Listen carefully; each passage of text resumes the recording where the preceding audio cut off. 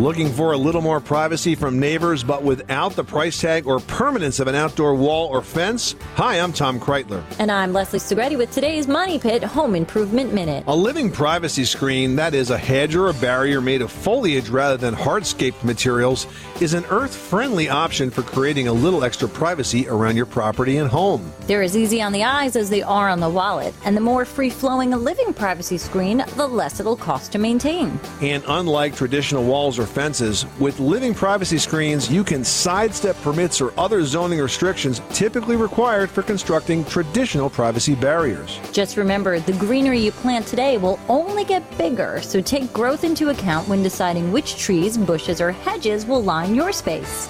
I'm Leslie Segretti. And I'm Tom Kreitler. For more Money Pit home improvement tips, visit MoneyPit.com. You live in a money pit. Traffic jams, tailgating, pile-ups. Ugh, the joys of driving.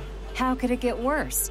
The federal government wants to have a say in what you drive. That's right. The Biden administration's EPA is pushing mandates that would ban 2 out of every 3 vehicles on the road today. Don't let Washington become your backseat driver. Protect the freedom of driving your way. Visit EnergyCitizens.org. Paid for by the American Petroleum Institute.